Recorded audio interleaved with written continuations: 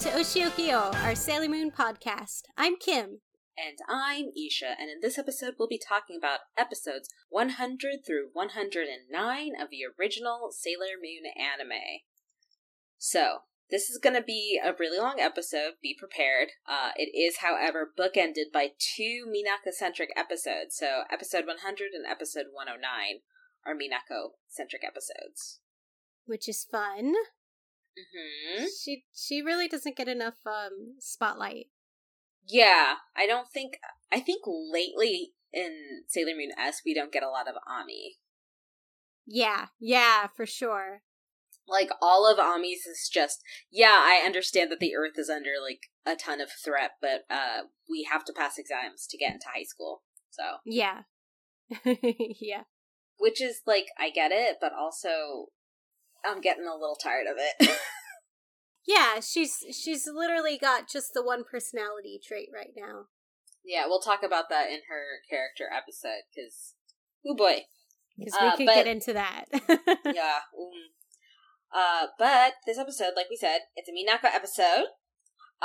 It starts with actually us being at Minako's school. Like, we see her middle school, we see her walking around. Like, this is where she's like, oh, I'm just out here, and everybody else is paired off, and Artemis is like, focus, Mina, like, we don't know what these diamonds are, we don't know what their goal is, and she's like, yeah, whatever, and she passes by the gym where this guy, Asai, is practicing his serves, because he's a volleyball ace, and he wants to know why Minako quit volleyball, because she used to be a really great athlete, and she went to England, and then she came back, and she quit volleyball. And he's like, what's happening? And she's like, well, life. And then she goes home, and this is something that I want to take note of, is because, like, she actually takes her hair out of her big red hair bow. So we finally see her with her hair completely down. Never seen that before. And she kind of wonders, like, is this, like, really all that there is for me is just fighting? Like, I've let go of so many other things, and, like, I can't pursue, romance. Like, this guy clearly has a crush on me, and, like, I like him, and I can't even see if that could go anywhere. And then we cut to the Death Busters, where Professor Tomoe decides they have to go for athletes, because athletes have healthy hearts. And he's getting more eccentric as it goes along. Yeah, he's ridiculous. Yeah, and it's pretty funny. This is, like, the part of the anime where it actually starts getting funny again. Like, I feel like there was a long swath of time when it was, like, trying to be funny but wasn't really funny. And then there's a swath of time where, like, it was funny but in an ironic way. Like, I feel like the Doomtree arc, there's a lot that wasn't supposed to be funny that was. Yeah. It's nice because, like, everybody's really slapsticky hilarious. Yeah. It's really funny. I had several times where I was just laughing out loud while watching these episodes. Yeah, and that was refreshing. It's nice to get to a portion of the anime. I'm like, we were in a long spell where it was just, like, not enjoyable. Yeah, a lot of Sailor Moon R was just like, oh my god, I'm so tired. And the previous 10 episodes were very formulaic, and that's not to say these next 10 episodes aren't formulaic. Oh, yeah. But at least there was something to cut that up. Yeah. And it's good. Next, we have Minako with the girls at the shrine, because they're all studying, and Minako's interrupting everybody, showing off Sailor V merch. Yeah. I think it's kind of messed up that, like, somebody's making money off of, like, a fictionalized Sailor V. Her image, yeah. Yeah. But, like, she digs it. Like, she pulls out, there's, like, a manga, there's sodas, there's Sailor V themed chocolates. Yeah, that is pretty cool. I mean, if you're a kid, that would be really cool. Right? Yeah. But then she expresses that she wants to take a break from being a senshi. And then she says she's only joking, but then, like, gets up to leave. And, like, this is, like, one of the first things in a while that made me laugh out loud was because, like, Artemis is, like, hopping up to go follow her, and Mako says, hey, Artemis, look at this cat! Or look at his cat or something. And, like something in a book. Yeah, something in a book. And she's like, look at this. And he's like, I don't see a cat. And Mako's like, shuts it. And she's like, there is no cat. And, like, basically, it's like, it's so deadpan, you know? Mm-hmm. And it's funny. And Luna's like, you're an idiot. And, like, the whole goal is they want to give Minako some space because she clearly needs some space. But, like, it was just, it's funny. It was good. Yeah, and Mina runs into Haruka by herself. And we get some casual homophobia here because Minako keeps, like, pestering Haruka about, like, but what, like, do you have a boyfriend? Could you have a boyfriend? Don't you want a boyfriend? And it's just, like, Mina, she's gay. Like, she's, like, she and Michiru are a thing. That's just, like, stop. Yeah, Minako has failed to process lesbianism, so that's an ongoing thing for her, ironically. It's just a constant thread through, like, S, where they're, like, constantly, like, look at these two women in love, but then everyone also questioning, like, this is impossible, and it's very annoying. I'm like, stop. Yeah. But Haruka tells her, you know, because Minako's like, I've had to make sacrifices, and I'm wondering if it's worth it. And Haruka says, like, I've also had to make sacrifices, but I have something more important than ordinary happiness. Yeah.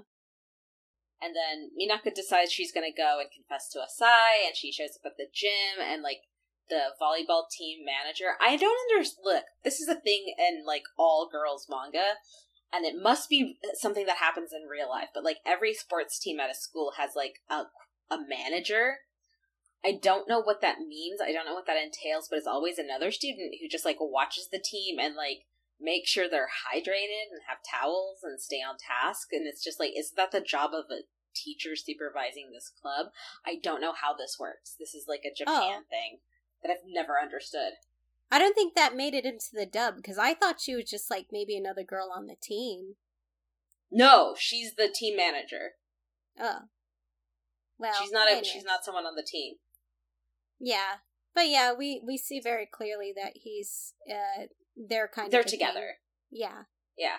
And so she's like, oh no, and this is when he gets attacked, and Kaoli Knight shows up, and the daimon is a volleyball.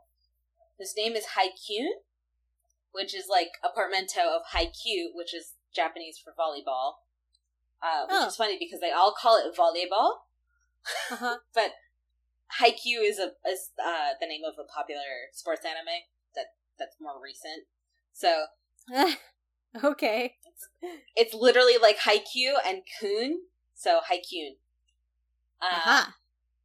Stuff happens. Guy gets defeated. Doesn't matter. Minako recommits to a life as a senshi. And the episode ends really sweetly because Artemis shows up with a bouquet of flowers up in a tree. And, like, is just, like, is just being very nice to Minako. It's just, like, here's some beautiful flowers for a beautiful girl. And she's like, aw. It's very cute. It's very cute. It is.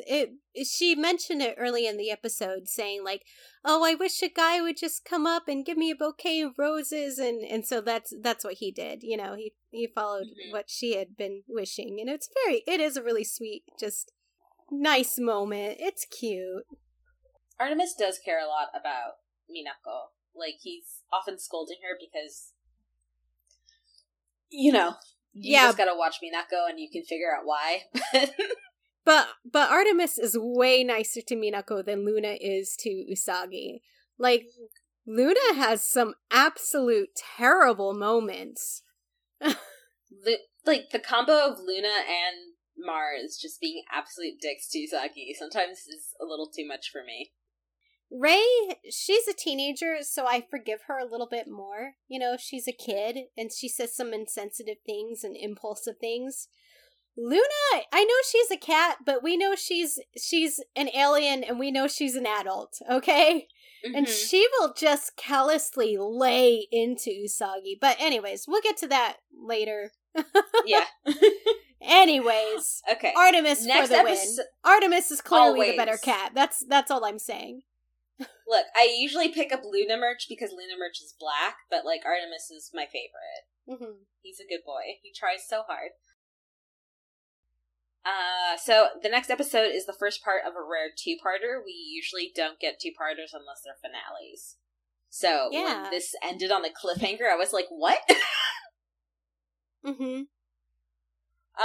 This is Usagi's birthday, and like it opens with "Today is my birthday," and it has like 6 in the kanji for month and 30 in the kanji for day, and she's like really excited, and her friends are like, "Okay," and they leave, and she's like, "What? Like, I can't believe they ditched me," and she's sad, and she's kind of walking along, and she sees these like glass slippers on display. They're clearly an art piece. And she's just, like, imagining, she has, like, a whole Cinderella imagination thing, which is very cute. And then she runs into Mamo-chan.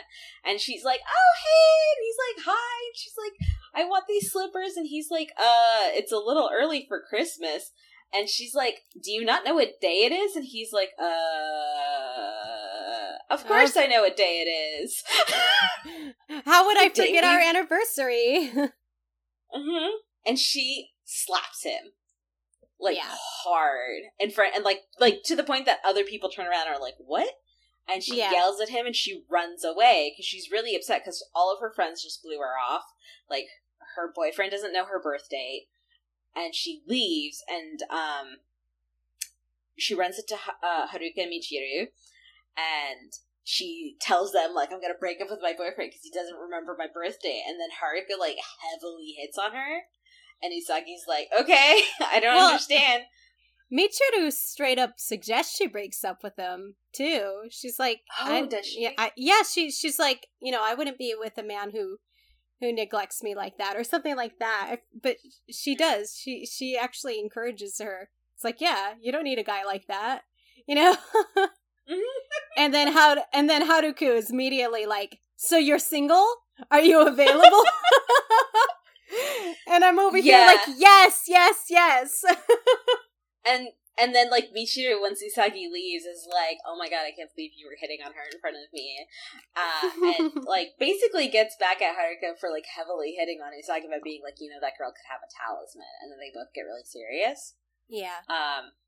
And this is something that intrigued me because, like, they're still by where the glass slippers were. And so Kaoli Knight kind of appears and, like, looks at the glass slippers like, this will be the next Daimon. And Haruka and Michiru see her, and they recognize her as being the enemy. Uh-huh. And I'm like, we have never had this indication at all in any of the episodes previous. Like, how do they know? They, like, recognize her as Kaoli Knight. I think they actually say her name. And I'm like, how do you know her name? She's never introduced herself. Well, we do know that they were already on this mission before they started interacting with Usagi, though.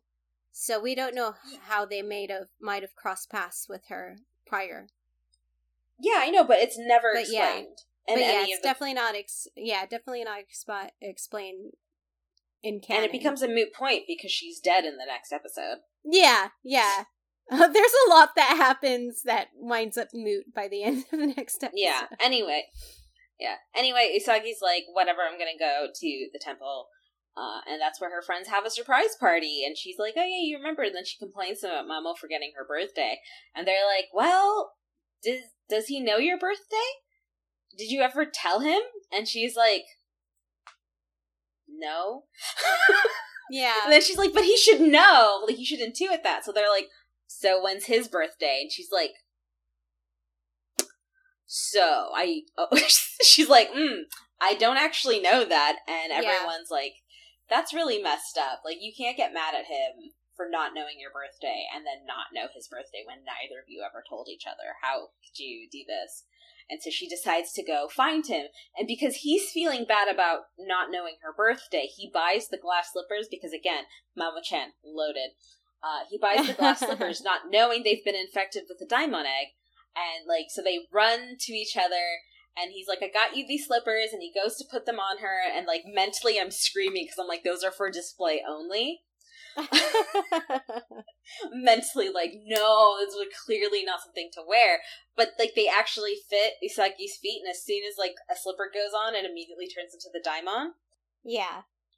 And the Daimon attacks Usagi, for some reason, like, attacks Usagi because Usagi is the target, and for some reason Usagi takes her brooch off of her uniform, which she's never done, in order to transform. So, of course, it's knocked away. Kaoli Nut appears, like, steps on the brooch, and Usagi, like, freaks out, and Mama-chan comes back as Tuxedo Mask to fight, and Uranus and Neptune are just kind of, like, hovering in the background, like, just waiting for the Pure Heart to appear to take it and see. So they're just watching this whole time.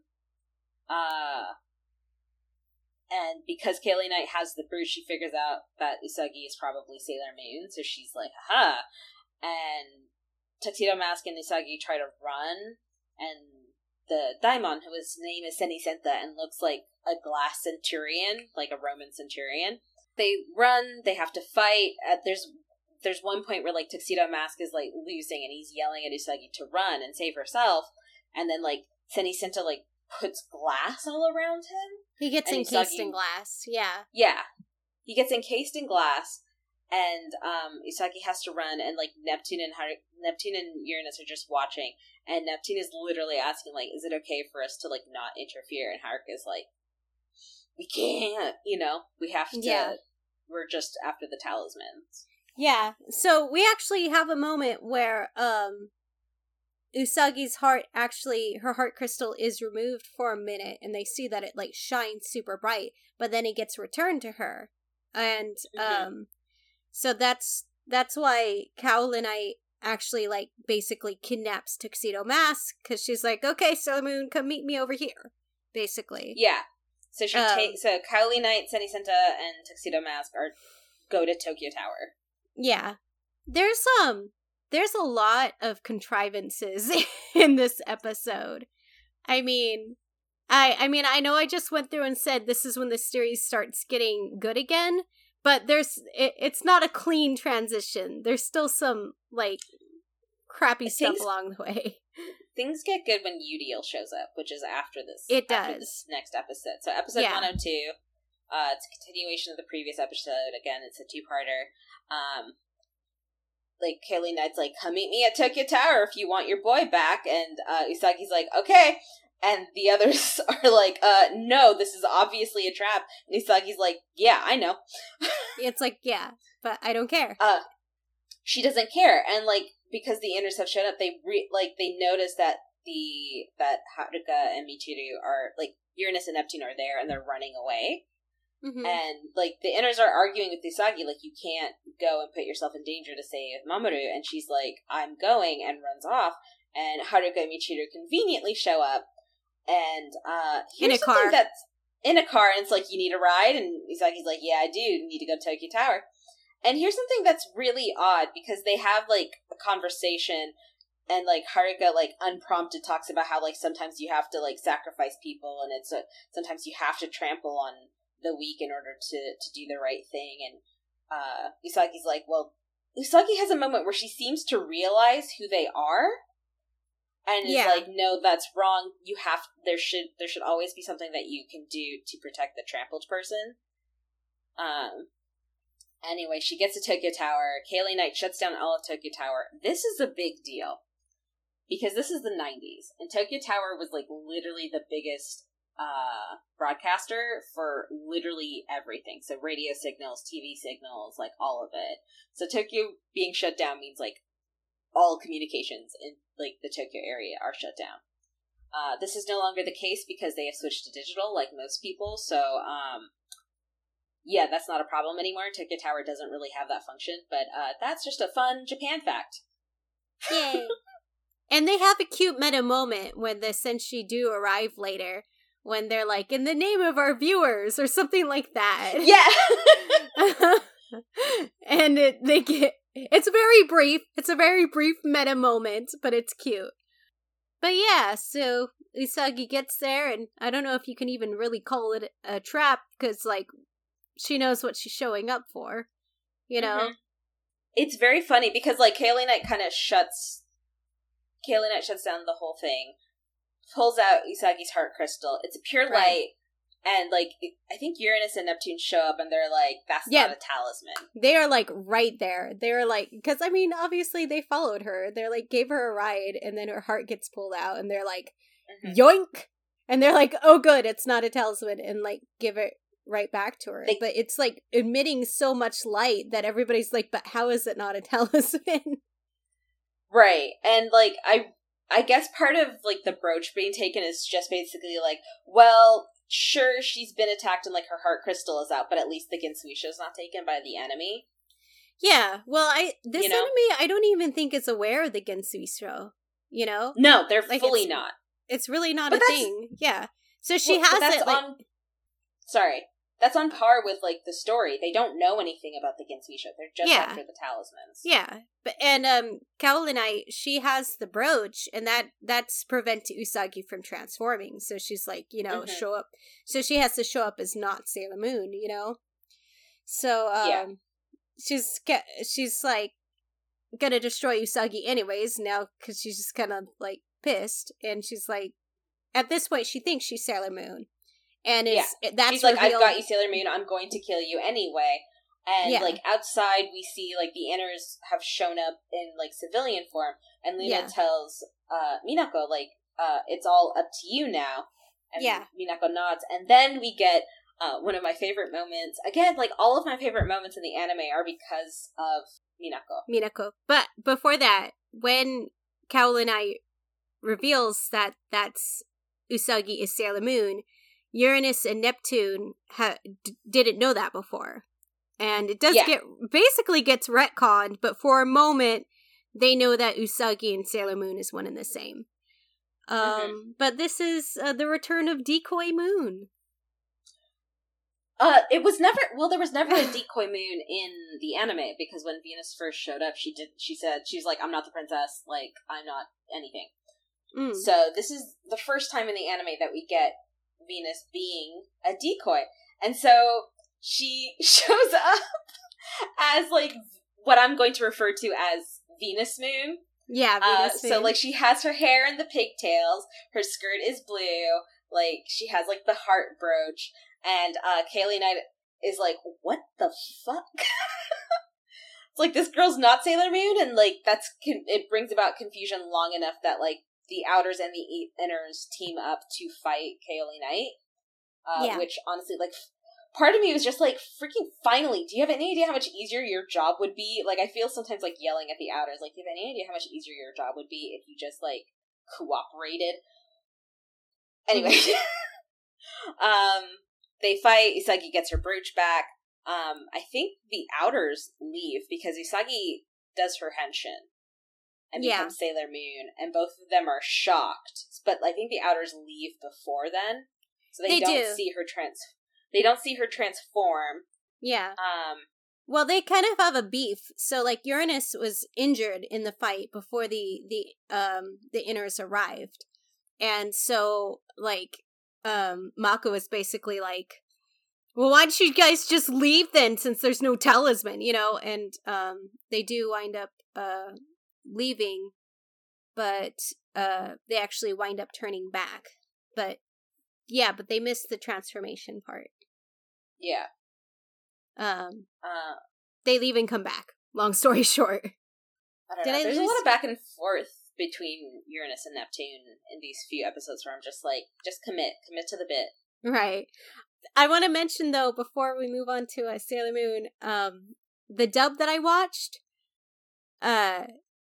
Venus Moon gives the very Sailor Moon attack of Moon, Moony Moon, Love Chain!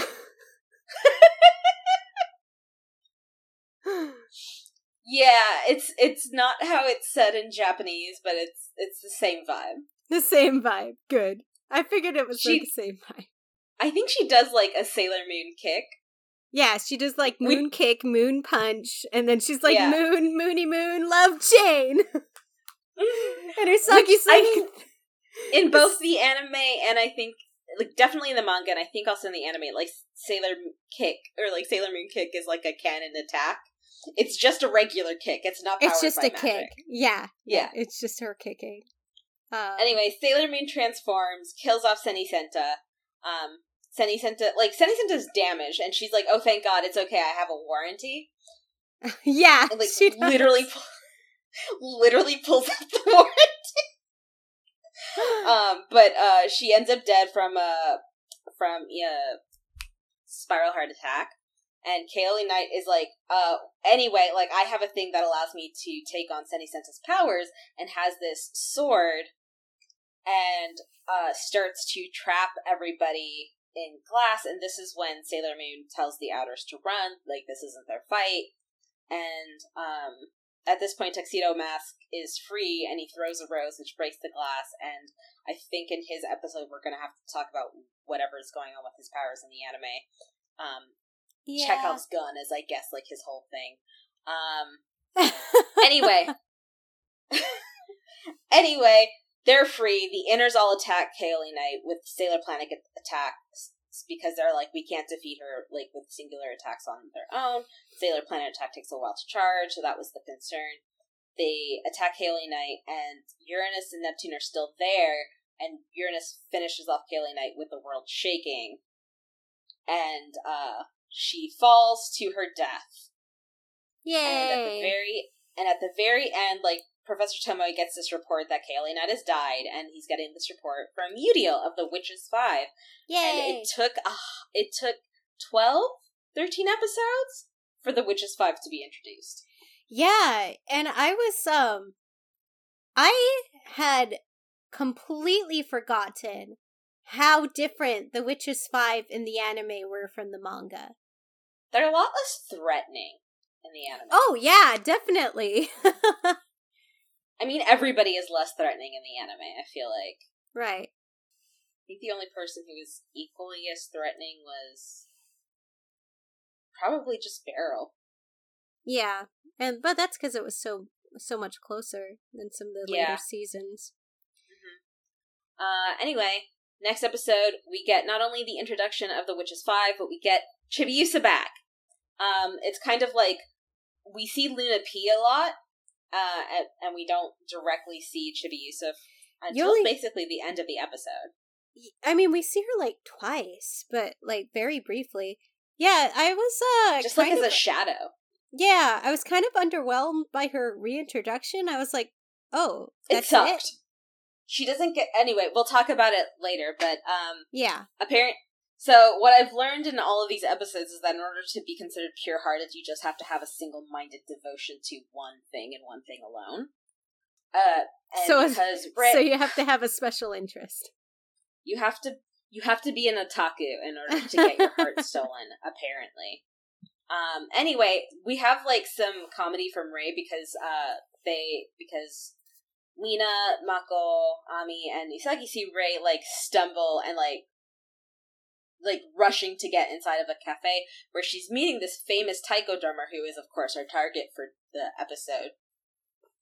And there's, like, a lot of real slapsticky humor where, like, Rei thinks she sees the girls and they, like, manage to avoid her, and there's, like, this poor waitress is just suffering. It's a whole thing. It's very cute, but the taikodermer agrees to do taiko for the festival that's happening at the Hikawa Shrine because it's summer. There's lots of summer festivals in Japan. Rei gets the other 4 to help out at a booth at this festival. So the other 4 are manning a little goldfish catching booth. And Ami and Mako are being really sweet to all of the kids. And, like, Nina's like, hey, if you're helping them catch all the goldfish, we're not going to make any money because, like, they're getting it on the first try. And then these 3 boys show up, and they're complete jerks to Minako. They call her Oba-san, and hey, she was lady. Like, yeah. So in Japanese, they call her Oba-san, which is, like, aunt. And Minako's 14.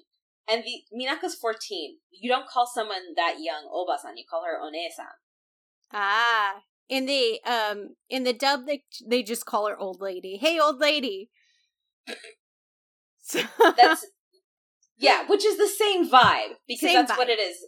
Yeah, so it's a whole thing in Asian countries where it's just like, if it's a young woman, you call them sister. If it's an older woman, if it's like a middle-aged woman, you call them auntie. And if it's a much older woman, you call them grandma. That's cute. So it's just to show, like, respect, and also kind of, like, it's to show respect, but it's not, like, the kind of cold respect that we think of. It's just, like, you know, like, we're family. That it's kind like, of thing. yeah, I think the way I see it is it's like recognizing the other people in your community as part of your family, even if you don't know that person, you know? Yeah. Like, this is kind of maybe off topic, but for example, my mom, she's elderly now. She's in her 60s. My dad's in his 80s.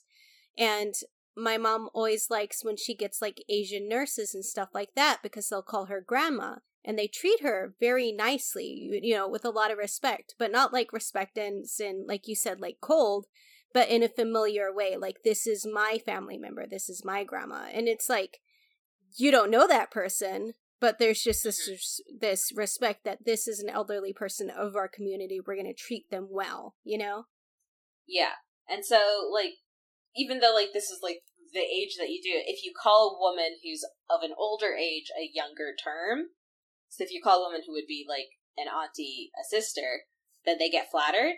So these boys are being really insulting by calling her auntie. Yeah. And so she's like, all right.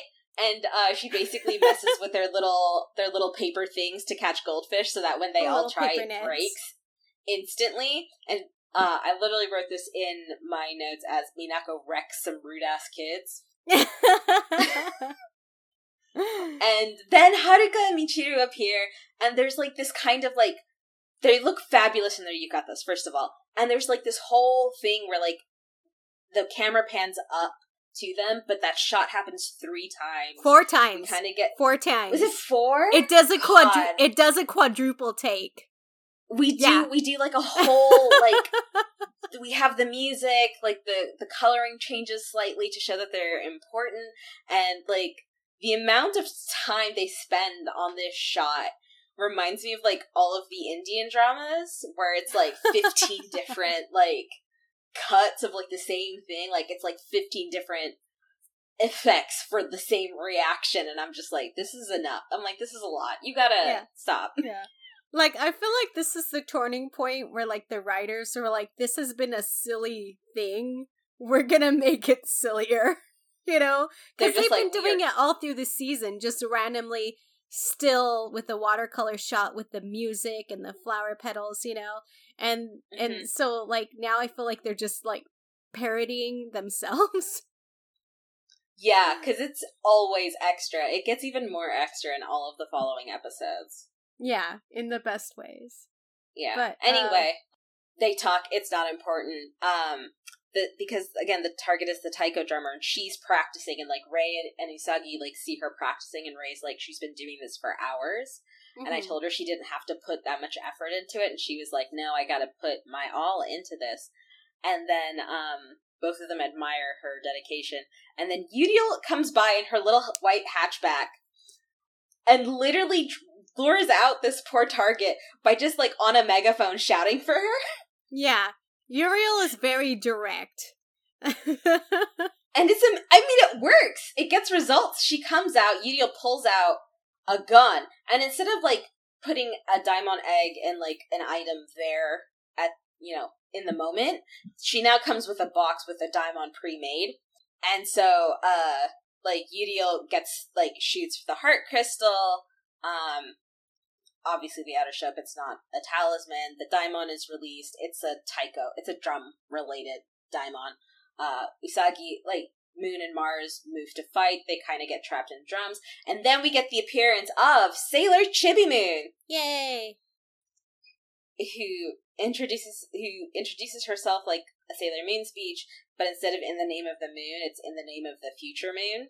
And she does her pink sugar heart attack, which doesn't work.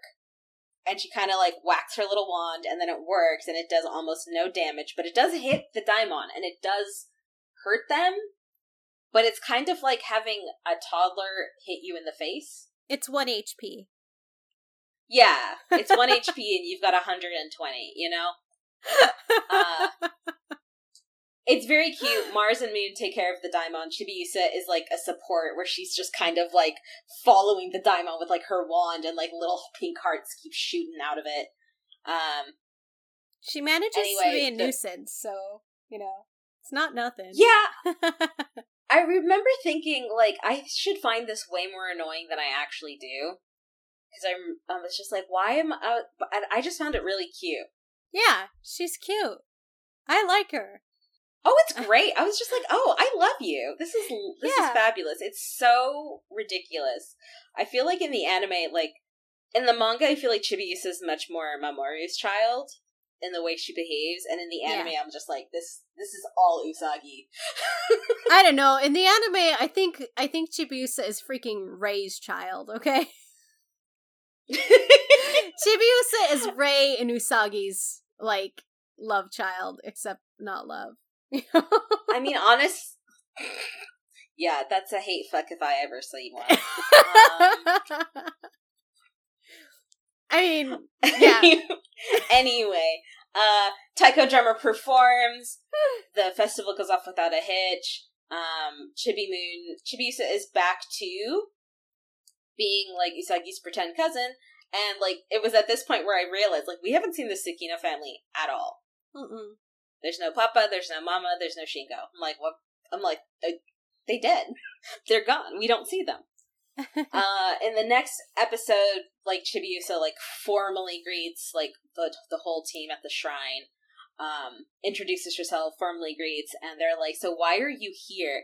And she was like, oh, Mom gave me a letter, and, like, and he's like, okay, and, like, puts her hand out, and Chibiusa's like, Venus! You read it. And Venus reads it. And it's literally the short sentence saying, like, thank you for taking care of my child. I really appreciate it. Anyway, bye. Yeah, but she also has, like, a letter. She has a letter specifically for Chibiusa that explains that she wants her to go and train by making friends. And that she has, like, a destined meeting. Mm-hmm. There's, like... It's really cute, the message she gives to Chibiusa. Yeah. But I do love the letter that she gives to her to, like, hand to her friends. Yeah. They're like, none of it's in kanji. Like, it's all in katakana and hiragana. And they look at it closely and they realize there's a point where, like, she tried to write a kanji and then erased it and then quit. That's great. That's great. And so they're like, yeah, Neo Queen Serenity is Usagi. Yeah. So Chibiusa's goal is to make friends. She knows that there's somebody she's destined to meet. And I think her first impression is maybe it's a boy. Because, like, she goes and she just, like, goes out to the park to try to find friends. She runs into this boy who's, like, she finds very attractive. But the kid is the most annoying thing ever, because if anybody is familiar with Shin-chan, this child is clearly obsessed with Shin-chan. Are you familiar? Did you ever... Yes, I've seen Shin-chan. Weirdly, not in America, I've seen Shin-chan, like, dubbed in Hindi on, like... Oh my god, really? My cousins freaking loved Shin-chan. I was like, this is bizarre. It was really weird. They loved Shin-chan and they loved Doraemon. Ha! That's great. Yeah. Yeah, no, Shin-chan, that aired on Adult Swim for a while here in the US. It's really cringy. I know some people freaking love it. Not my thing. So, yeah, this kid is being obnoxious. He's talking like... You know what's funny, though? I noticed, like, the dub... I think the cadence he was using was definitely similar to the American Shin-chan dub, too. So, oh, really? Yeah. Oh, that's good. In my opinion, the dub sound like he was, like, imitating that style. So if you're familiar with Shin-chan and the way it premiered here in the US, and then you caught this Sailor Moon episode afterwards, you might catch the reference. Right. But yeah, that encounter ends with the kid, like, taking off his pants and underwear before his mom, like, grabs him and drags him off. Yeah, he literally flashes Chibiusa, who is completely traumatized. Yeah. This is her first exposure to a penis, and, like, It's terrible. His mother finds him, like, hits him on the head and drags him away. And, like, honestly, look, I'm not pro hitting children, but sometimes there are some kids. If ever there was an occasion. If there was an occasion, if your son drops his pants in front of a little girl in the park, beat that child. Yeah, like, he's basically committing a sex crime. Like, he's a child, so it doesn't count. But, like, that's literally a crime. Yeah. Anyway, Chibiusa is don't traumatized. Beat the child. Don't beat the child, but discipline the child, for sure. Yeah, like, yeah, it's very funny because the kid is like, in the name of the moon, I'll punish you, to his mom. And his mom's just like, Get over here. She's so done. She's so done. She's like, I cannot believe I have this child. But Chibiusa, like, trying to recover from her trauma, notices Mamoru at a takoyaki stand, and she's delighted, and she jumps on him, and he's like, hey, and she's just like, it's so good to see you, and he's like, yeah, and then we get Usagi, he's like, we're on a date, and you're interrupting. And Mamoru tries to play peacemaker, and he's like, come on, let's just sit and eat takoyaki. And we get, like, this cute, like, little scene of, like, the three of them just sitting on a bench, like, quietly eating takoyaki. Yeah. It's adorable. For a moment. And there's just and then it's ruined. There's just something about that scene that just really gets me, where I'm just like, this is so sweet. I love this. It's great. And then Chibiusa decides to say that Mama-chan is hers.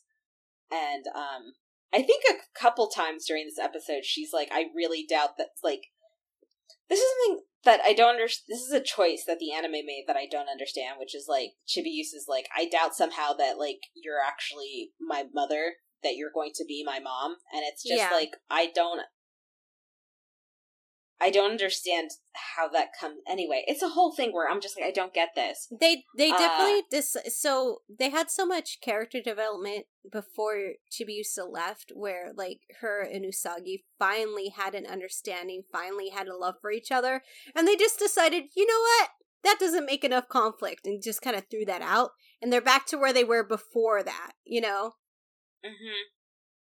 It's really annoying. Anyway, they see Haruka and Michiru, who are dressed again in, like, yukatas or kimonos, and they're going to, like, this tea ceremony. Yeah, they're in kimonos, kimono and a Haruka's wearing a kimono and hakama. So they're more formal. Yeah, that's right. Yeah, they're more formal. They're dressed really formally. This is when Chibiusa is introduced to them. I think one of them says, like, wow, you two really look alike. Are you related? And they're like, we're just cousins. And I almost did a spit take, because I was just like, oh my god, like, they were cousins. Like, they're all cousins. It's super not the case here, but it was just one of those things where, like, I fully forgot, like, oh yeah, this is their cover, which is, you know, a good cover, because it's like, yeah, this is why we look alike, because we are related, just not, like, closely related. Right. It was just a moment where I'm just like, oh my god, they're saying they're cousins to the cousins. Right. Anyway, Haruka and Michiru invite the three of them along to this tea ceremony, and Mamoru tries to politely decline, too. Mamoru's like, no, that's cool, and they're like, no, let's go for it. So they go to this tea ceremony thing, and this little boy comes out, and he's, like, the inheritor of this whole tea thing. And this is something that I don't quite understand. This is an important aspect of Japanese culture. I am not trying to insult it. I don't understand, like, I just don't understand how you can inherit this, but it's a whole thing. So this isn't me judging. This is me not understanding and wishing I did, and just honestly not doing the research that I could have done. To my understanding, he conducts them. Like, he leads the ceremony. He's very young. He's very pretty, and, like, the way he looks, like, I spent the whole episode being like, are we sure he's not a girl? Yeah, and then, you know, when you have especially by the end. Yeah, and then when you have children voiced by voiced by girls, voiced by women voice actresses. It's a little... I think he's meant to be ambiguous, though. They play around a lot with gender in this season. Yeah. Anyway, they do a whole thing. We get a lot of slapstick about how it's difficult to sit in, like, the traditional way, like, with your legs underneath you, because both Chibiusa and Usagi's legs fall asleep, and Usagi's is more severe, whereas, like, Haruka Michiru and Mamo-chan are perfectly fine, because they are refined individuals, thank you very much. Anyway, things happen. Chibiusa decides, like, this boy is going to be the friend that her mom sent her back to look for, and Usagi, like, lends her old, like, child kimono, and, like, they go, and, like, that's when this kid gets attacked, because, you know, that's the point of the episode. Yeah, they leave and come back. So they have the tea ceremony, and then they just... Chibiusa is determined This is to come another back. day. So, yeah, it's another day when she comes. And they get there right in time. The child's getting attacked. But, like, Chibiusa decides to take a shortcut, so she's, like, crawling through bushes, and Usagi tries to follow her, but can't fit, because obviously Chibiusa is much smaller. So only Chibiusa arrives in time to see him get attacked, and get his heart stolen, and, so she's the only one, so she transforms, and this is some bullshit, because Chibi Moon does not get a transformation sequence. It's just, she just shouts Moon Prism Power, and we get, like, a little flash, and she turns into Chibi Moon. Yeah. And I'm honestly furious. She did get to do her pose, like, multiple times. So when she does her pose, she faces away and then turns to look at the camera. It's really cute because we have this moment where she does that, like, 3 times or something like that, and you see it's like the camera's panned out. We see her from a distance. She's facing away from the daemon. She says her thing and then, like, does her pose turning around, and she does that like 3 times. And it's great. I just like the physical comedy in this episode. It's really funny. She has to do her poses. She has to. Like, even later when Usagi's there and they're fighting together, anytime, like, they do this weird thing with their legs when they do their attack, she does the same thing Usagi does, where their legs are, like, out to the side. Usagi is, like she's holding kind of, her. like, half kneeling. She's, like, kneeling on one leg, and then the other leg is, like, behind her. Anyway, she's there. She's like, I'm going to protect this child. The heart crystal is, like, picked up by Uranus and Neptune. They're like, it's not a talisman. Eudial's like, anyway, you take care of this to the Daimon. The Daimon's like, okay. Yeah. And Chibi Moon's like, alright, we can fight her, and then realizes that Uranus and Neptune are no longer behind her. Because the Daimon's like, okay, we? Right. And so Chibi Moon does her pink sugar heart attack, which does not work, and the Daimon gets close, and then she, like, hits her wand a little bit, and then it starts going out, but it, like, falls before it reaches her. It doesn't have the range. It doesn't have range. Yeah, it goes forward and then drops. And so the Daimon, because it's, again, a tea Daimon, because, you know, themes, just sits there and drinks tea until Chibiusa, like, slowly gets close enough so that the beam hits the Daimon in the face. Yeah, it's pretty great. It's really cute. It's so funny. And then Sailor Moon obviously finally appears, and then she, you know, transforms, attacks the thing. Chagama, which is the name of the Daimon, is like, well, you haven't seen my final form, and, like, takes off their robe in a way that's reminiscent of, I think, like, Tuxedo Mask is there too. Yeah, and he's so there at Chagama's like, you haven't. Yeah, and Chagama's like, you haven't seen my final form, and, like, takes off their robe, and Tuxedo Mask is like, yeah, just do it. It's really funny because, so, again, I've been watching the dub version.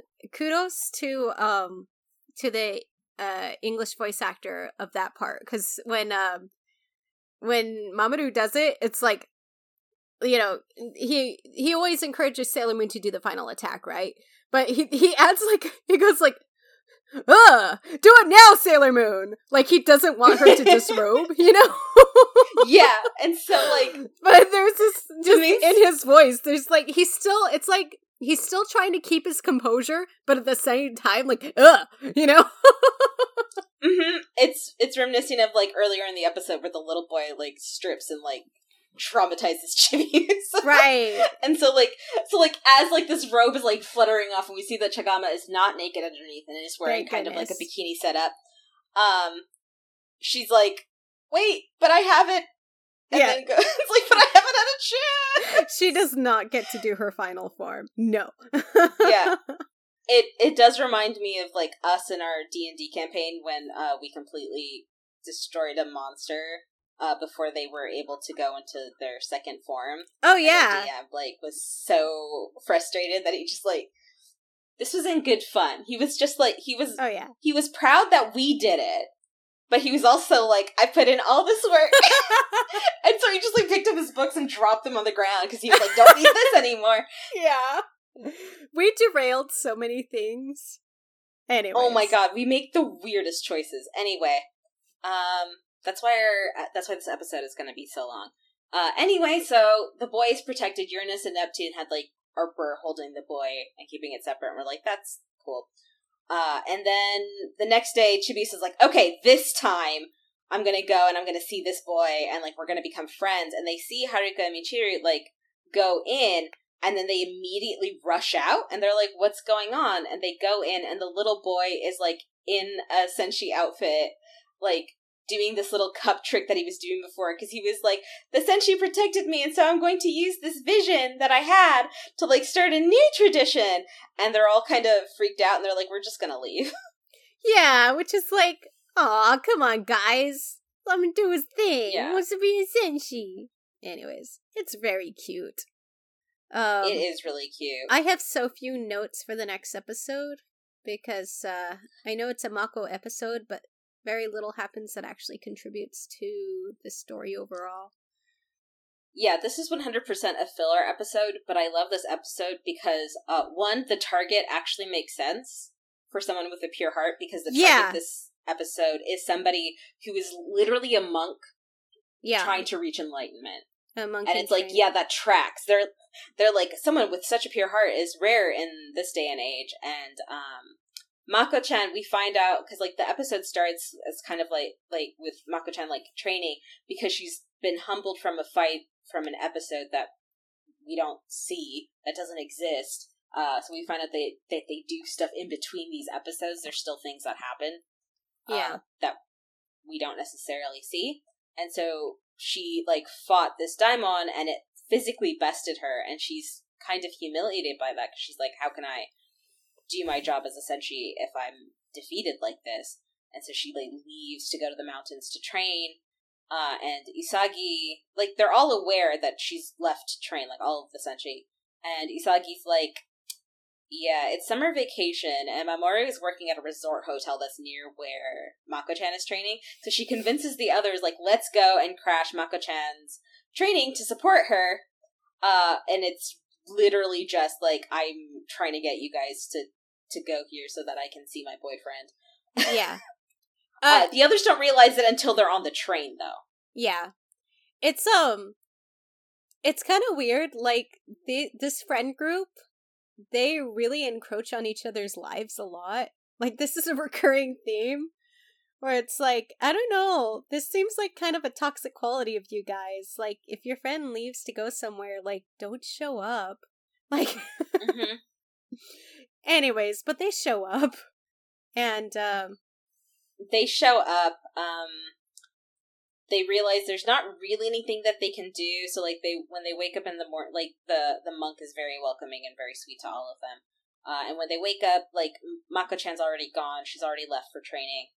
And so they're like, well, there's not really anything for us to do, so they take their swimsuits and they go to the hotel. And there's very little food. Like, the breakfast is very, very small. And they're like, what? It's like, what are we going to do with this food? And it's like, well, we're still going to eat it. Yes. She's like, no reason we can't eat it and then also have breakfast. You know? Yeah. As breakfast is second breakfast, guys. She's like, anything is possible if you believe. They go to the hotel. Mamoru is working, and Isagi, like, flags him down. He's like, oh, yeah, like, I wish I could hang out with you, but I literally am at work. Right. And so he leaves. And so, like, these boys are admiring the four girls, because they do actually, all of their swimsuits are really cute, and they all do look really well, and it's like, wow, look at how hot those girls are, and so they're, like, posing and stuff, and then, one dude's like, wait a minute, those girls over there are way hotter! And and these boys leave, and they're like, who are these girls? And then they realize it's Haruka and Michiru, and Michiru is wearing, like, a bomb. Finally. Yeah, finally she's wearing something actually cute. Like, instead of, like, that ruffled monstrosity from the Ami episode. I still love it. I was just like, no. There's nothing to love about it. It's hideous. It's wrong. It's a crime against nature and fashion. And I love it. Anyways, but yeah, no, this was a much better swimsuit. Yeah, anyway, it's cute. Like, they talk. It's not that big of a deal. We go back to Mako-chan, who's, like, practicing with the monk, who has spent, like, a lot of this time basically trying to tell Mako-chan, like, without flat out telling her, probably because she wouldn't listen if he did, like, it's okay, like, take things easy, like, you don't have to take this all so seriously. She's not getting it. But they get attacked, and the monk moves, because, you know, Yudiel's there to, like, shoot his heart. He doesn't know that, obviously, so he moves to protect Mako-chan, and as he, like, falls after he gets hit, before that, he says something really nice, where she's like, you know, like, how do I do this? And he tells her, no other path makes me feel so alive, thus it is the one I take. Mm-hmm. Like, that's his mantra, that's, like, the meaning of his life, where it's just like, this is what makes me happy, that's why I pursue it. And so when he gets attacked and, like, falls, like, his words to Mako-chan is, like, no man lives, like, can survive on his own, you know? Like, it's just like, you can't get stronger by yourself, essentially. And Mako-chan realizes she doesn't need to fight alone. She has all of her friends. They all show up. They all fight this daimon. But ultimately, it's Mako-chan's sparkling white pressure that takes out this daimon. Yeah. And it's nice. It's cute. Yep. Anyway, this is the complete filler episode. And then it wraps up. Definitely... Yeah, it wraps up. Again, this is a complete filler episode. I wouldn't recommend skipping it, because I think it's really cute, and I think it has a good message in terms of cute. Of what the monk says. And the again, it's so minor, I don't even know the character has a name, but we just keep calling him the monk. He's a very endearing character. It's too bad he only exists for this one episode, you know? Yeah, he's really sweet. Yeah. It's nice having, like, someone who kind of falls into, like, the religious spectrum, who's not terrible. Yeah. And it's nice, like, and it's nice for them, like, to have a character that you can actually be kind of invested in before they have their heart crystal stolen. I mean, there's the main cast, and then there's all these random sacrifices, you know? Right. All these random characters who are just, like, random nice people. And, like, yeah, he's a random nice person, but he actually has, like, some wisdom to pass on, and it's nice, it's cute. Yeah, like, he's genuinely trying to help this girl. Yeah. You know, with whatever, like, he doesn't know what she's going through, but he knows she's going through something. Yeah. And so he's genuinely trying to help her, and it's nice. Yeah. Next. Watch the episode, it's nice. Anyways. Yeah. The next one, 106, I want to say huge epilepsy warning. God, yeah. Yeah. Huge epilepsy. So if you have sensitivity to flashing lights, I have a very minor, not an epileptic response, but I have a very minor sensitivity to flashing lights, just because I have some sensory sensitivities. So I kind of catch it because it starts to send me into a little bit of anxiety. But yeah, we'll explain it when we get there. It's not very long. It's easy to get past that part, but yeah, just a heads up. So this is the Haruka Michiru origin story. Yeah. And I remember the first time I watched this episode, and I remember it feeling much longer. And I remember feeling like most of the episode was just on their backstory, and that definitely was not the case. Yeah. Their backstories told through flashbacks. It's told through flashback, like Haruka flashbacks, not Michiru flashbacks. So yeah, it's very much like their origin, but mostly Haruka's origin, because we find out that Michiru, her stuff happens sooner than hers, than Haruka's. Mm-hmm. But it starts with Minako wants to check out what is it, a high school? Like a high school she wants to go to? Mm-hmm. That's well known for their athletic program. Right. And that's where they run into like an athlete named Elsa Gray. And it seems like most everyone knows who she is, except for like Usagi, so they explain it, And she's it isn't long before she's targeted and her heart crystal is removed. And Haruka is there, and Haruka knows her, and she calls Michiru and is like, "Hey, Elsa got targeted." And Michiru is like, "Oh shoot, I'll be right there." And we find out that this is actually the person who introduced Haruka and Michiru to each other, and that's where we get rolled into the flashbacks.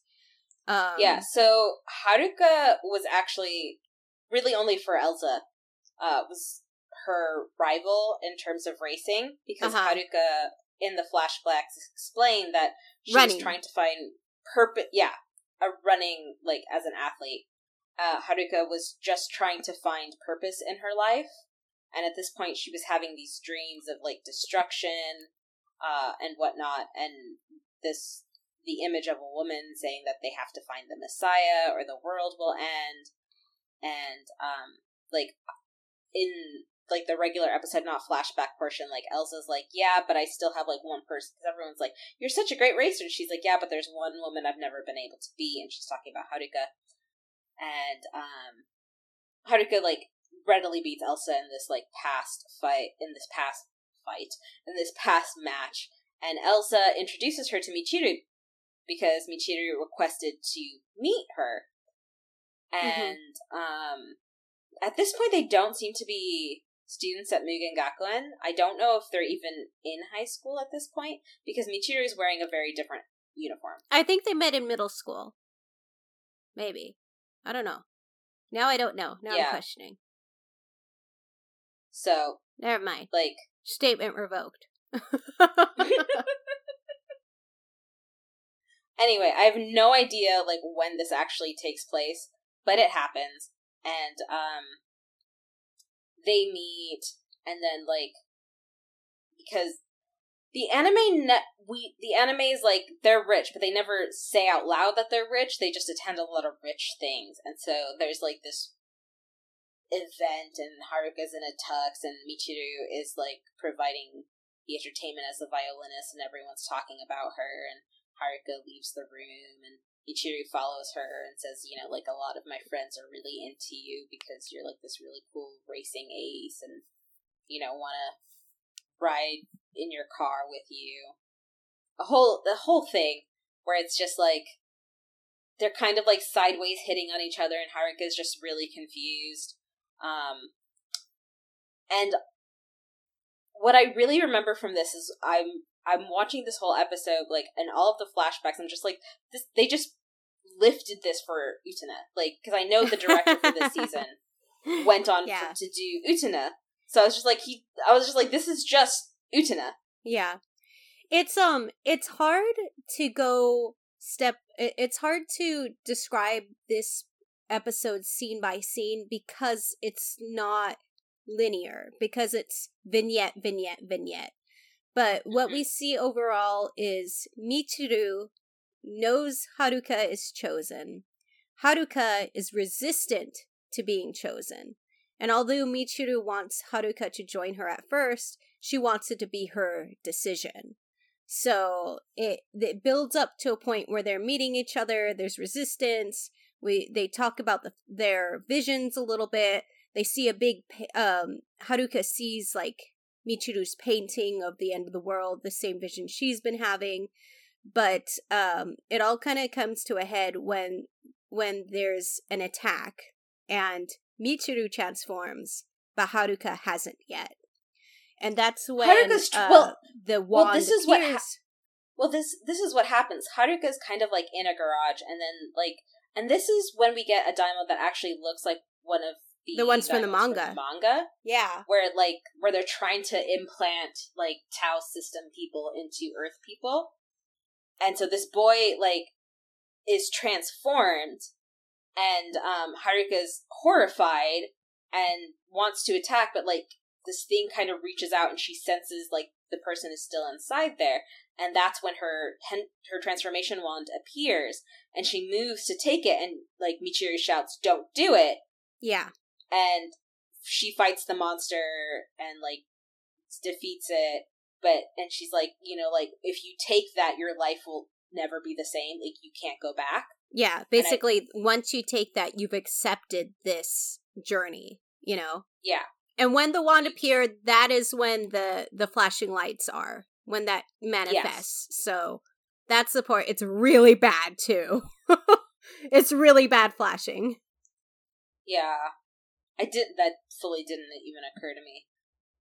Yeah, well, because I have that sensitivity, I pick up on it, you know? So I'm just like, ah! Right. Right. So Michiru fights the daimon, she beats the daimon, it turns back into a boy. And so, like, but she's injured, and Haruka's holding her, and it's just like, why did you do this, etc., blah, blah, blah, and then, like, this is when Michiru basically does a love confession, it's a whole thing, and, like, obviously, Haruka becomes Sailor Uranus, and, yeah, anyway, then we go back to, Elsa Gray, whose heart crystal has been stolen. They're watching, then like it comes out, they realize it's not a talisman. The daimon is amazing. Its name is Hurdle. Yeah. Their chest is a shoe. Oh yeah, that's right. Their whole chest, it's just like a running shoe sticking out. Like there's no boobs, it's just a shoe. Just shoe. It's amazing. It's great. Haruka and Michiru do like very limited interference. There's definitely like some internal conflict there because of who Elsa is, but like it's not a focus. But yeah, this is the origin story of these two. It's the origin story for Haruka, and Michiru is also there. Basically, yeah. But the fight itself, really, like the fight, like in the present time, is not super significant. They fight it, they defeat it, no talisman found. And we move on, which is, you know? Yep. And the flashbacks are purely for the audience. None of the other senshi get any kind of insight into this, so. Yeah, it's literally just exposition of like, oh, hey, do you guys want to know who these people are? Yeah. The next episode is really cute. It's definitely a filler episode. But again, it's such a cute episode. Like, I wouldn't say, like, yeah, you should skip this. Because it's cute. Anyway, it opens with Usagi and, like, her friends are at her house to study. And Usagi comes in with an apple pie. And all of her friends are like, where did you get this? And she was like, oh, it was in the oven. Like, Mom clearly made this for us to eat. And again, where is Ikuko Mama? She is a housewife. She's gone. What has happened to the Tsukino family? And it's like it was just in the oven. It's clearly meant for us. My mom must have made it. And that's when like all of her friends are like, okay, so it's safe to eat. Yeah, they're like, you didn't make it, did you? Okay, good, you didn't make it. Then we can eat it. It's edible. Oh, I noticed something weird about the pie. It's a standing pie. It had no pan. Yeah. Anyway. I noticed that too. Yeah, I was watching and I was like, oh, that's weird. That's all. Oh. Yeah. I want to learn to make standing pies. That's all. Wait, is that like a real thing you can do? Oh yeah, the only problem is like standing pies, the crust is like usually thicker and like harder. And like yeah, it has to be. Yeah, early pies were all standing pies. Early standing pies, you couldn't really even eat the outside crust. It was just like basically the baking dish, and usually they were savory. But over time, that's evolved. Yeah, because that does explain like that does explain like a lot of Tudor era pies that I've seen. Yeah, exactly. Those are Oh. all standing pies, and it is basically you're eating you're cooking it in the bowl, and you don't necessarily eat that outer crust. Oh, wow. Yeah, Okay. I've got some recipes for it. I just haven't experimented with it yet. So yeah, I was like, Yeah. hey, that's a standing pie. That's all. It's totally not significant at all. I just noticed that the apple pie they had was a standing pie. Anyways. I have to, like, restrain myself because I fully want to just, like, continue the conversation about baking. We will talk more about medieval baking later. Yeah, for those of you who don't know, I actually really, really enjoy baking. A lot of people are like, so you put a lot of love in your baking? And I'm like, no, I bake when I'm frustrated. All of this is hatred. So and I do medieval delicious hatred. And I do medieval reenactment stuff, so because So we're nerds. This is pertinent to God. Like, you couldn't tell. If you couldn't tell by our Sailor Moon podcast. But yeah. So anyway, it's really cute. This pie was not made by Ikuko Mama. It was not made for these girls. Chibisa comes in like, hey, where's the pie that was in the oven? And she realizes they've eaten half of it. Yeah. And the others are appalled because they're like, oh my god, Isagi, how could you, like, we've already eaten it, how could you steal her pie? So it's like everybody's like scolding Isagi because Chibisa has made this pie for her friend at like this sculpting class. Clay? Yeah, there we go. Could not think of the word. Yeah. At this sculpting class, and she's really upset. She's made this pie for Masanori-kun, and now she can't give it to him. And everyone scolds Usagi, but they all finish the pie. But they keep... like, well, we've already... Yeah, they keep eating it! They're like, well... Because Chibisa leaves, you know, like, upset, and they're like, should we keep eating the pie? And it's like, well, you know, like, don't let it go to waste. So they finish the pie. And they're like, we'll make it up to her later, you know?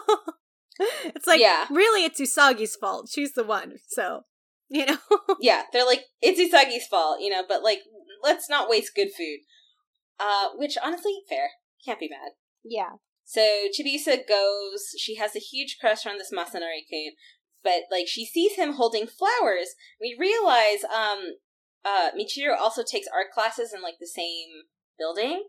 And so he has a huge crush on her, and he shows up with flowers, and he gives her flowers, and he's like, these are, like, an expression of my feelings. And she's like, oh, how cute. And then he's like, they're roses. They represent romance and passion. And she's like, oh, thank you.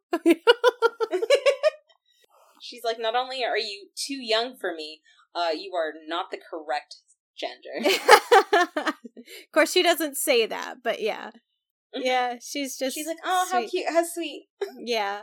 And Chibiusa is a little jealous, but they go to class, and I was under the impression maybe she was like the teacher or something. No, she was definitely in another room. Oh, okay, that's right, because she was painting. She was painting, and so they're sculpting a thing, and Masanori-kun asks Chibisa what she's making, and she tells him she's making the Holy Grail, and this is the first time the Grail is mentioned in the show.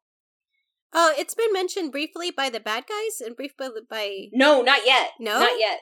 First time... No. The talismans have only been mentioned by the bad guys. Only the talismans have been mentioned. In the next episode? No, in episode 109 is when the bad guys first mention the Holy Grail. Okay. So she's like, I'm making the Holy Grail. Like, my mama had it on her, like, little bureau, and so it had stones and whatnot, so he helps her shape it. And this bugs me because in the manga, and again, like, I'm gonna sound like a goddamn broken record with the whole in the manga, but in the manga, like, the Moon family makes it together. Yeah, it's a lot more significant, you know? And it's a lot more metaphoric as far as to how it actually comes to be, you know? Like, we find out that it's manifested by love, you know? But now it's just kind of, like, sculpted by this random kid.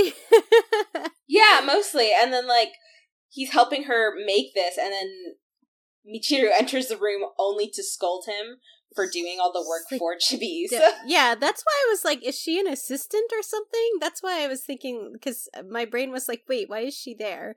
But I guess, I guess she just rolled up. Yeah, but before much else can happen, like Uriel, her freaking car. Udiel.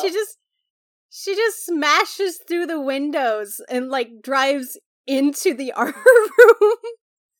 Yeah, just smashes her car into the place. Udiel does not drive safe, but like when she's backing up, she shouts at everyone that she's backing up. Yeah, that's true. But yeah, I love Udiel. Yeah, I love Udiel. She's hilarious. She smashes in there to attack, and yeah, she just drives on in, and she drives on in. She does the whole heart thing. I do want to say that like in parts of the episode that where it's just Haruka and Michiru, where Michiru is painting, Haruka and Michiru are like extra super gay. I just feel the need to point that out. Yeah. In what ways are they extra super gay? Like, don't like it. I didn't write that just down. Just watch it. Just watch the episode. So of course, Sailor Moon is there, Chibi Moon is there, Neptune and Uranus are there. So when the daemon attacks and the boy's heart crystal is removed, they're the ones who respond. Uranus and Neptune, of course, point out, oh, it's not a talisman. But like Chibiusa doesn't transform right away because she doesn't want to be outed. So there's a moment where she goes to fight when she's not transformed and the boy sees her. So he does like come to idolize her as somebody who went to rescue her. You know? Yeah, he does it. He admires her. He admires her bravery. Yeah. So then the fight breaks out and no talisman, and they defeat the daemon, and Uriel's like bounces. Udiel. You keep calling her Uriel, and it's Udiel. Udiel? Yeah, Udiel. How do you... Wait, spell it for me. Eudial. Ah, I'm doing a R instead of a D. Udiel. Mm-hmm. Okay. Yeah. So, yeah, Udiel bounces. I like this Daimon because they literally turned their abstract art into golems. Yeah, that was cool. They went to the sand pit and made these. And those were actually, like, interesting for them to fight. Yeah, for when the second one comes out, I think, like, I don't remember if it was Uranus or Neptune, who is like, can you make it less abstract, please? Yeah, Neptune. She was she responded to the second one. She's like, what? She's like, But they figure out that, like, dunking them in water, like, makes them dissolve because, again, they're sand. They're sand. So that's what they do, blah, blah, blah. Yoma's defeated, kids saved. The episode ends with Masanori-kun giving Chibiusa a little statuette of herself that he made. It's cute, yeah. It's really cute, because he's like, it's like, thanks for saving my life, I guess. Yeah. It's very sweet. Yeah, and I put literally, only outers are really involved, plus Chibi Moon, IDK, cute episode, definitely filler. Yeah. The next episode, my first note in my notes are, the first sentence in my notes is, this episode makes no damn sense in English. It can't. So this is an episode you can only watch in Japanese and I freaking, I don't really like this episode. I'm gonna be 100% honest. I don't like this episode because it's a lot of, really outdated stereotypes, but that's also why I like this episode, because it's a lot of weird, outdated stereotypes. So, the inners, Usagi says if you watch this in Japanese, because again, I'm subs not dubs for life, I'm not judging you if you watch dubs, having dubs is really great, especially in terms of accessibility, not judging you if you watch dubs, I would if I was 15. Yeah. Which is why that's not the case anymore. Why we have this podcast, and we can get along. Anyway, so there, Usagi says a poem essentially for AC, because all of the girls are studying at Mamoru's, and when they're all there, I'm just like, why is this not where everybody meets? He lives by himself. It's a cool ass apartment, literally, because he has air conditioning, and Japanese summers get really, really hot. So they're all in his apartment, and, like, it's basically, like, revealed that, like, Usagi said, like, oh, why don't we study here, like, under the pretense of getting Mamoru to help them study, because, like, he's done all this before. It's just like, so you really only came here because you wanted my air conditioning? And she's like, yeah. I mean, it helps. I almost switched over to subs to watch this episode, but I was like, you know what? No, I'm observing the dub version and giving my input based on the dub version. And it's just confusing. Yeah, because anyway, stuff happens. Usagi, like, the door rings. Usagi answers it. There's this English gentleman who is 100% wearing a hat, a three-piece, definitely wool suit, and gloves. Yeah. Yeah. And he's there to see Mamoru, and he's like, oh, hello! And Usagi's like, does, like, the weirdest broken English I've ever seen, which is, it's magical. I cannot describe it. You must watch it on your own, under your own power. It's beautiful. It's hilarious. Yeah. Anyway, Mamoru comes out and is like, oh, hi, because he's like, oh, you only speak Japanese, and completely switches into fluent Japanese. And he invites Mamoru to a ball he's throwing, which, again, like, intense stereotypes that are super outdated, because I'm like, this man stepped out of Victorian England. Yeah. What is happening? It's great. So he invites Mamoru, and then because all the girls are there, he invites all of them too. And they go to this ball because Mamoru explains Edwards is this really rich English guy who spent his whole life working and accumulating money. And then he realized, like, he had all this money, but he didn't have a family, he didn't have friends, like, he had no one to spend this money on. And so he decided he was going to use his money to invest in the future, to invest in children, like, young people, like, up-and-coming, like, students, etc. Yeah. To, like, he's just like, I don't, like, what else is the money good for, essentially, which is actually quite noble. Yeah. And so he's having this whole soiree, so, like, all of these foreign exchange students who are in Japan can, like, gather and make connections and talk to each other, and it's actually, like, really sweet. Yeah. It's cool. I like it. He's a cool guy. It's great. I love Which is why he's the target. Yeah, that's why he's the target, because he has, like, this really pure intention of just wanting to help young people. And it's really rare that you get something where it's a man who's like, I just want to help the youth, and that's the actual motivation. There's nothing more sinister behind it. He's not secretly like, I'm here creepy. Yeah, he's like, I'm here to help the youth, and, like, he's literally here just to help the youth, and it's great. Yeah. So they go. I love a ball scene. Everybody's wearing their best outfits. Usagi is freaking out because they're like, oh, this ball will be a great chance to practice our English, because, again, remember, they have exams that they have to take. And so they're like, this will be great. And Usagi's freaking out because she's really bad at English. And, like, runs away, like, as soon as, like, these, like, people are introduced, because she's afraid she can't speak. But then, like, these boys who look like they stepped out of the Rose of Versailles manga realize the girls aren't strong English speakers, and so they switch to Japanese. Because everybody's in Japan. Like, yeah. And, like, the inners are like, oh, it's too bad Usagi ran off, because, like, this would be fine. And she's, like, with this English phrase book trying to be like, nice to meet you. Yeah. It's very cute. It's very funny. And she's like, okay, I'm just gonna grab some juice. So, of course, she grabs alcohol. Gets drunk. Gets drunk as a skunk. Shows up.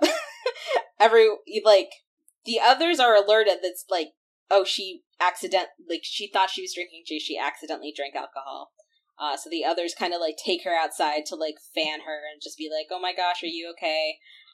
That's when the attack, and they go in. Haruka and Michiru are there because, obviously, Haruka dances with Usagi, Michiru dances with Mamoru, and Michiru and Mamoru have a very interesting conversation that I did not write down because I'm a fool. But it does seem very... I don't know how to... It's a very interesting conversation that I can't recall. Yeah.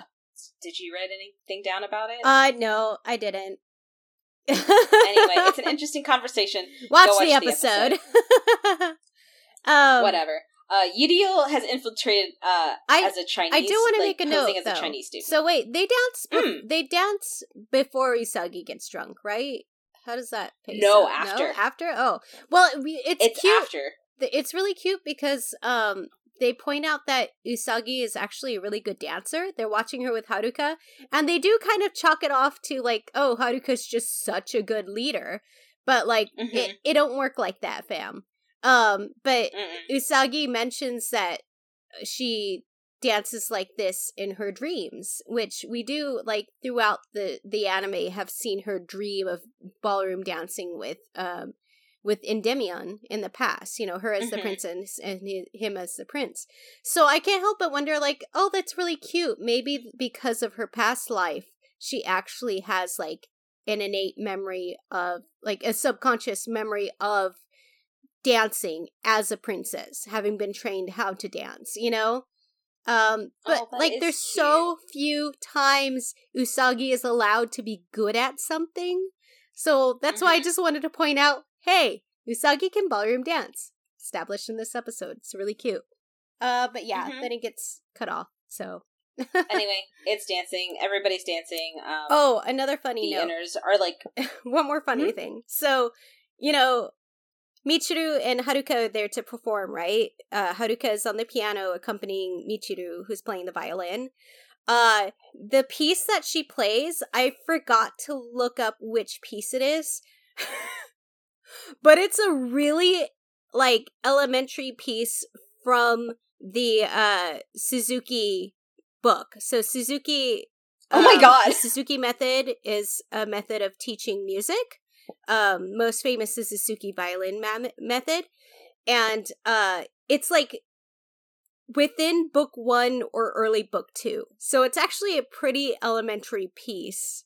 And the accompaniment even sounds lifted wholesale from the Suzuki accompaniment book. So, anyways, so I guess she just kind of showed up. Maybe Haruka's still learning the piano. But, yeah, I mean, it sounds good, but I just thought it was funny that, like, this character that's supposed to be such a talented violinist is playing such a elementary piece for this, presentation. That's all. Right. I wonder if some of that is because of, like, music rights. I'm sure that's what it is. Yeah. Like, I wouldn't know. Like, how many... I don't know what, like, copyright law in Japan is like. Right. Or maybe they just wanted to pay homage to the Suzuki method because it's Japanese. So. Maybe. Yeah. Who knows? I'm sure even if you found the people who worked on this, they'd be like, what? Yeah.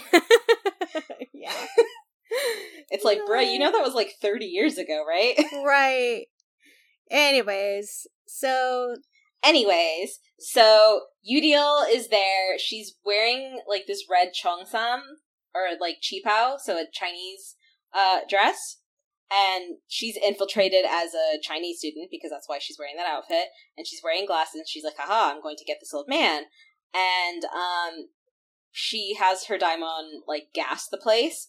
And so it's like, oh, we have to get people out. And, like, Edward sees Yudiel kind of standing out there, like, on the dance floor. And he's like, oh, I have to, like, miss, you, like, we have to get out of here. And, like, goes to, like, get her. And she turns around in her cheongsam. And, like, she has a gas mask on. And it's such an iconic look. Yeah, it's pretty great. The daimon doesn't gas the place. She gasses the place. Yeah. And then the daimon comes out, and it's like a Cinderella type, and she's telling she me to hurry on up, her and it's face. just like, she's like, the dress it's difficult to navigate the stress. Yeah, she like gets out, and she like falls on her face because she's like, the dress is heavy. It's like, oh lord. It's great. I love it. It's pretty funny. It's really funny. She does like un, deux, trois because it's like waltz stuff, but like interestingly, this has nothing to do with the plot or anything. Because all of the voice actors in this are obviously Japanese people. Yeah. Interestingly, I noticed that she pronounces the R in trois. Uh-huh. So she goes un, deux, trois. Oh, does and I'm she? like, what? Yeah. Because she does it a couple times, and because like the first time I was just like, did she say the R in trois? And then she does it again, and I'm like, oh, no, she did! Okay. Yeah. I'm not crazy. I didn't, I forgot, I think I just forgot to take any more notes on this episode, probably because, like, I mean, that's it. Like, most of the meat of the episode is done. Yeah, there's nothing else. It's basically just, okay, everybody, like, transforms, they fight, they defeat the thing. Yeah, guy doesn't have a talisman, UDL escapes, whatever. It's the monster with the weak formula after that. And then like everything bounces back like nothing happens. Like he's even like, oh, I don't know what happened. I think I fell asleep for a moment or something. And it's like everyone totally forgets that anything happened and they just go back to the ball. You know, they fight, no talisman, the ball happens again, and that's it. Yeah. It's weird. It ends weird. It does end weird. But then we get into episode 109, which I know is your favorite episode, isn't it? Yes, this is, like, one of my... I've never actually, like, sat down and, like, actually written out, like, a top 10 ranking, but, like, this is really high up there. This is one of my favorite episodes, because this is the episode where Minako wants to get her heart crystal stolen. It's pretty funny. So, this is episode 109. This is when everyone's identities are revealed. We open with the Deathbusters. So this is strap in, people. It's a 2-hour episode this week. We open with the Deathbusters. UDL is asking Professor Tomoe to explain, like, the talismans and this Holy Grail. And Professor Tomoe explains that these things have massive power, and if they, as the Deathbusters, get their hands on it, then all of their goals will be accomplished, and, like, darkness will reign, etc., etc. But if, like, the other side gets it, then they'll be destroyed. And that's why we need to find it first. And this is literally the first time they've mentioned the Holy Grail. Up until this point, they've only ever talked about the talismans. Yeah, so they finally have a breakdown of that. Then we meet with Minako and the friend group who are studying, because that's all they've been doing is studying. And Usagi has this moment where she's like, she thinks she's done it. She thinks she's completed a like, I guess, a math problem. And Ami is like, she's like so proud of herself for a moment, and Ami's like, actually, and like everyone's clapping and like really praising her.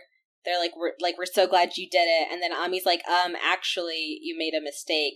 And then Usagi has a breakdown. Yeah, and honestly, same. Yeah, but she was so close, and Ami's like, but you were so close. You're getting so much. Like, next time you'll do it. And she's having this breakdown, and they're like, hey, you know what, you're stronger than you think, you know, this isn't anywhere as bad as when you lost your heart crystal. Remember how bad that was?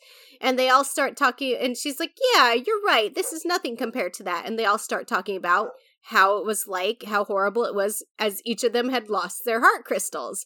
And Minako's sitting there getting depressed because she's like realizing she's the only one who isn't twitching. She's the only one who hasn't had her heart crystal stolen. And she's upset about this, and like she leaves later and she asks Minako, like, why do you think I haven't been targeted and the others have? And Artemis, like, fully just says, because you're not pure. She's like, maybe you're not pure of heart. And she's like, you know, upset. And she, like, turns on him, like, and she glares, and he's like, and she's like, what? And he's like, nothing. Yeah. Correct move, buddy. Correct move. Yeah. And so, I put in my notes, like, let's be real, he's right. She's like, okay. She's like, okay, well, in order to get my heart stolen, like, I have to, like, have a dedication. So she decides to do volleyball again. And she says she's, like, constantly doing serves. And then she realizes that she's hit Usagi because Usagi's come to check up on her. Because she just, like, left. Yeah. And she explains, you know, like, I just feel down. And, you know, like, all of you guys have been targeted. And, like, I haven't been. And then he's, like, Usagi's just like, do you want your heart crystal stolen? And Minako's kind of like, I mean, yeah. And then Usagi flips out, like, grabs her, like, starts screaming and crying, like, no, Minako, you don't want this, you can't do this, it's terrible, it's horrible, you can't do this. And Minako's like, okay. And so, like, they leave the school, and Luna's, like, trying to make Minako feel better by, like, talking shit about Usagi. And it's just, like, the only reason Usagi was targeted wasn't because, like, she's pure of heart, it's just because she's single-minded in her obsession with Mamoru. Yeah. Usagi's like, Jesus. Yeah, they're pretty brutal about it. Yeah, anyways, like, Minako's just like, well, I want to find out, like, why, like, I want to figure out, like, how to have a pure heart. And so she goes, like any sensible person, to the bookstore to find a book on how to have a pure heart. And here she runs into Haruka and Michiru, and they see what she's reading, and they're like, oh my gosh, like, does she know about the talismans? Talisman. Like, is she searching for them? And she turns to them, and, you know, they talk for a little bit, and then she's like, hey, what do you guys think someone with a pure heart would do? And then, like, at this moment, like a van, like, shouting for people to donate blood, which is a thing in Japan. They do have, like, vans that go around and, like, ask people to donate blood. It's got, like, a speaker on it. Yeah. And so he's just, like, shouting, like, come donate blood, come donate blood. And then, like, Haruka, like, it just comes out of her mouth. She's just like, you could, like, donate blood. You could try and that. Minako's like, and Minako's like, cool, and, like, runs out. And they're like, okay, she's definitely not after the talismans, because I can't believe she just did that. Right. Anyway, Minako decides she's going to hit up every blood donation van in the city and donate all of her blood, and that will prove that she's such a true and giving person. And I don't know if how many of the listeners, like, have watched Crazy Ex-Girlfriend, but it has very much the vibe of the song I'm a Good Person. Yes, it's true, I'm a good person better than you. They, you know? Yeah. So they do reveal that she's begun doing it, like, every other day. And you can see that she's hitting up more than one per day. But they don't reveal exactly, like, how many per day or how long this goes on for. But, like... all of her friends are concerned. Yeah. And they do have this funny moment. I think this happens earlier. I'm not quite sure. Where Usagi does, like, confront her about it, and they accidentally win a bunch of toys from the crane game. I only bring that up because the toys become, like, recurring theme in the episode. Like, when she's done, when Minako's done talking to Haruka and Michiru, she hands them 2 of the toys, because they had so many of them. But, oh, right, this is when Usagi was, like, begging and screaming and shaking her, like, not to get her heart stolen, like, somehow, like, the pressure of, like, Minako against this machine got them a whole bunch of toys that they don't actually want. And so, like, at the end of it, like, Minako's like, hey, you want to take some of these off my hands? And Usagi's like, nah. Yeah. But yeah, so, like, the other senshi are, like, getting really concerned. They're talking about what they could do. Meanwhile, Usagi has, like, talked to Mamoru, who's like, well, if she's gonna be doing that, make sure that she's staying safe and staying hydrated and having vitamins. Because I think they're kind of realizing that this is something that she's gonna be doing for a little bit, you know? Like, there's probably no way to stop her to try to make sure that try to make sure she's doing it as safe as possible instead. So, like, right. Like, the other senshi are, like, watching her and being like, well, does it really count as a pure heart if she's doing it just to have a pure heart? And then they see Usagi come over with a bunch of, like, vitamins and stuff like that. And they're like, well, yes, because she's trying so hard that she's neglecting herself to take care of others. They're like, yeah, that counts. That counts. You know? They're like, Minako definitely has a pure heart. Minako definitely has a pure heart. They do. They're all lying to themselves. Right. And it's great. And so she's walking along with Usagi with her energy drinks that are like vitamin drinks, and while they're walking is when drinks. She finally gets attacked. And I'll let you take it from there. Been seeing her, and it's just like, wow, she must be a really selfless person to, like, constantly donate blood. So it did work. Yeah. And so she gets hit, and Usagi, like, sees her, and, like, she gets hit from behind, so the heart crystal appears in front of her, and instead of, like, collapsing to the ground like everybody else, she stands, and then, like, as Yudiel is, like, coming out of the car to get the crystal, like, Minako's head kind of goes up, and she has this creepy look on her face, and she's, like, zombies, and she's like, hey, I knew I had one, and then, like, cups her hands around the heart crystal and runs. Yeah, she takes off with it, and so now they're chasing this, you know, zombified Minako, who's, like, laughing hysterically, and they wind up in, like, a parking garage. And and at this point she collapses. Yeah, she finally collapses in the garage. The only one who's caught up with her at this point is, like, Usagi and Michiru and Haruka. Yeah, Michiru and Haruka catch up, like, at the last moment. The Yudiel brings out the daemon, who was, like, a door-based daemon.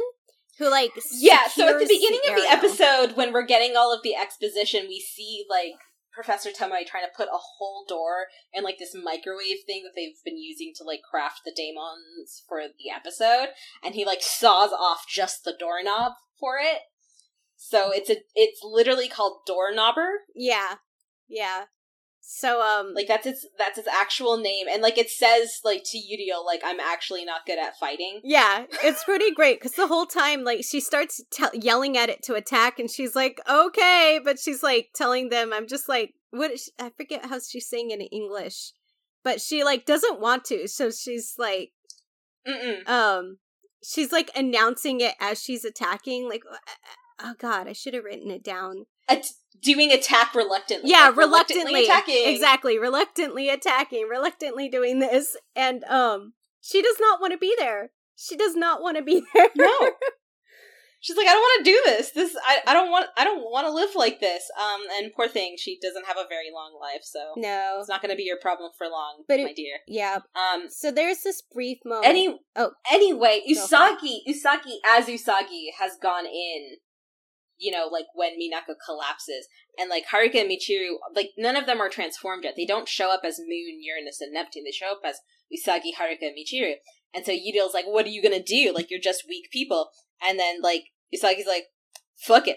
Guess I gotta transform. I gotta save my friend. Yeah. And so she turns into Sailor Moon, and Haruka and Michiru are shocked, and Udiel's like, what the fuck? Like, that's who you, like, you're Sailor Moon? And then the other two, they're like, well, cat's out of the bag, and so they transform, and so everybody finds out who everyone is, and Udiel is having her mind blown, and this poor doorknobber daemon is like, I don't want to do this. 100% does not want to be there. Yeah, and so like it gets defeated. I'm a little sad for it because I'm like, you deserve a better life. R.I.P. Yeah, well, Sailor Moon wasn't even aiming at Doorknobber because Doorknobber was like, please don't hit me, she's like, hit Udiel, hit her. I was reluctant. Remember, I was reluctant. But like, as Sailor Moon attacks Udiel, the attack gets redirected at Doorknobber. So she gets destroyed, which brings down all the barriers. So the other Senshi are able to join them. Well, it brings down the barriers, but like the other Senshi were attacking that. They had already transformed and were attacking to try to get in. Yeah. And so Udiel pulls out this massive flamethrower, but at this point, like, Minako has her heart back inside of her, and so she transforms. She wrecks the flamethrower with a Love Me chain, and so the episode ends with Udiel escaping and all of the Senshi in one room together. And now aware of who Michiru and Haruka are. They know that they now know that Uranus and Neptune are Michiru and Haruka and Michiru know that Minako is Venus and Usagi is Moon. Of course, they don't know about the other Senshi at this point, but yeah. Well, yeah, but you can extrapolate that information. Like, if these two are Sailor Moon and Sailor Venus, and those three are Mars, Mercury, and Jupiter. I mean, y'all would think. I mean, I haven't watched episode 110, so I'm assuming that's what's happening. But then again, like, it seemed like Usagi had figured out that Uranus and Neptune were Haruka and Michiru when they were on the drive to go get Tuxedo Mask from Tokyo Tower, and, like, then it was never spoken of again. Yeah, they've retconned this several times already, so who knows? Yeah. There's been a lot of giveaways and them being like, oh, like, realizing and then, like, just forgetting. Yeah. So everyone's got carbon monoxide poisoning, I guess. I guess so. But yeah, it's a lot of fun. This episode's a lot of fun, and it does leave off on an interesting note. It's like, seems like, we'll see, but it seems like it's building up to something exciting happening. It's like, the reveals are there. Is it actually going to mean anything this time? We'll see. Right. I think in the next couple of episodes, that's when Uranus and Neptune finally get their heart crystals taken, and that's when the talismans are revealed. And they're like, oh, it was inside of us all along. And it's like, yes, you dumb idiots, you weren't fully awakened. Anyway. Yeah. We'll find out. We'll see when that actually happens. Yeah, I'm gonna have those emotions when we actually watch those episodes. Yeah. But and I'm still wondering when Hotaru's gonna come in. But I mean, I think in the next 9 episodes that we're gonna cover. Cool. Well, we will see. Any final thoughts before I sign us out? I mean, we did a lot of talking as we went along. I'm looking forward to seeing how things develop since like the story's finally moving now and it's actually entertaining again. So, yay! Yay! At least it's funny. Who knew I would be grateful for Chibiusa? I've always loved her, so. And clearly you were correct. Vindication! Anyway. Alright. Thanks for listening. You can find us on Twitter at OshiokiyoPod or contact us through email at oshiokiyothepodcast@gmail.com. All that information is in our show notes. Thank you to Barbara Daly for the use of her artwork. Please rate and review us wherever you find us, or... Tsuki ni kawatte... Oshiokiyo!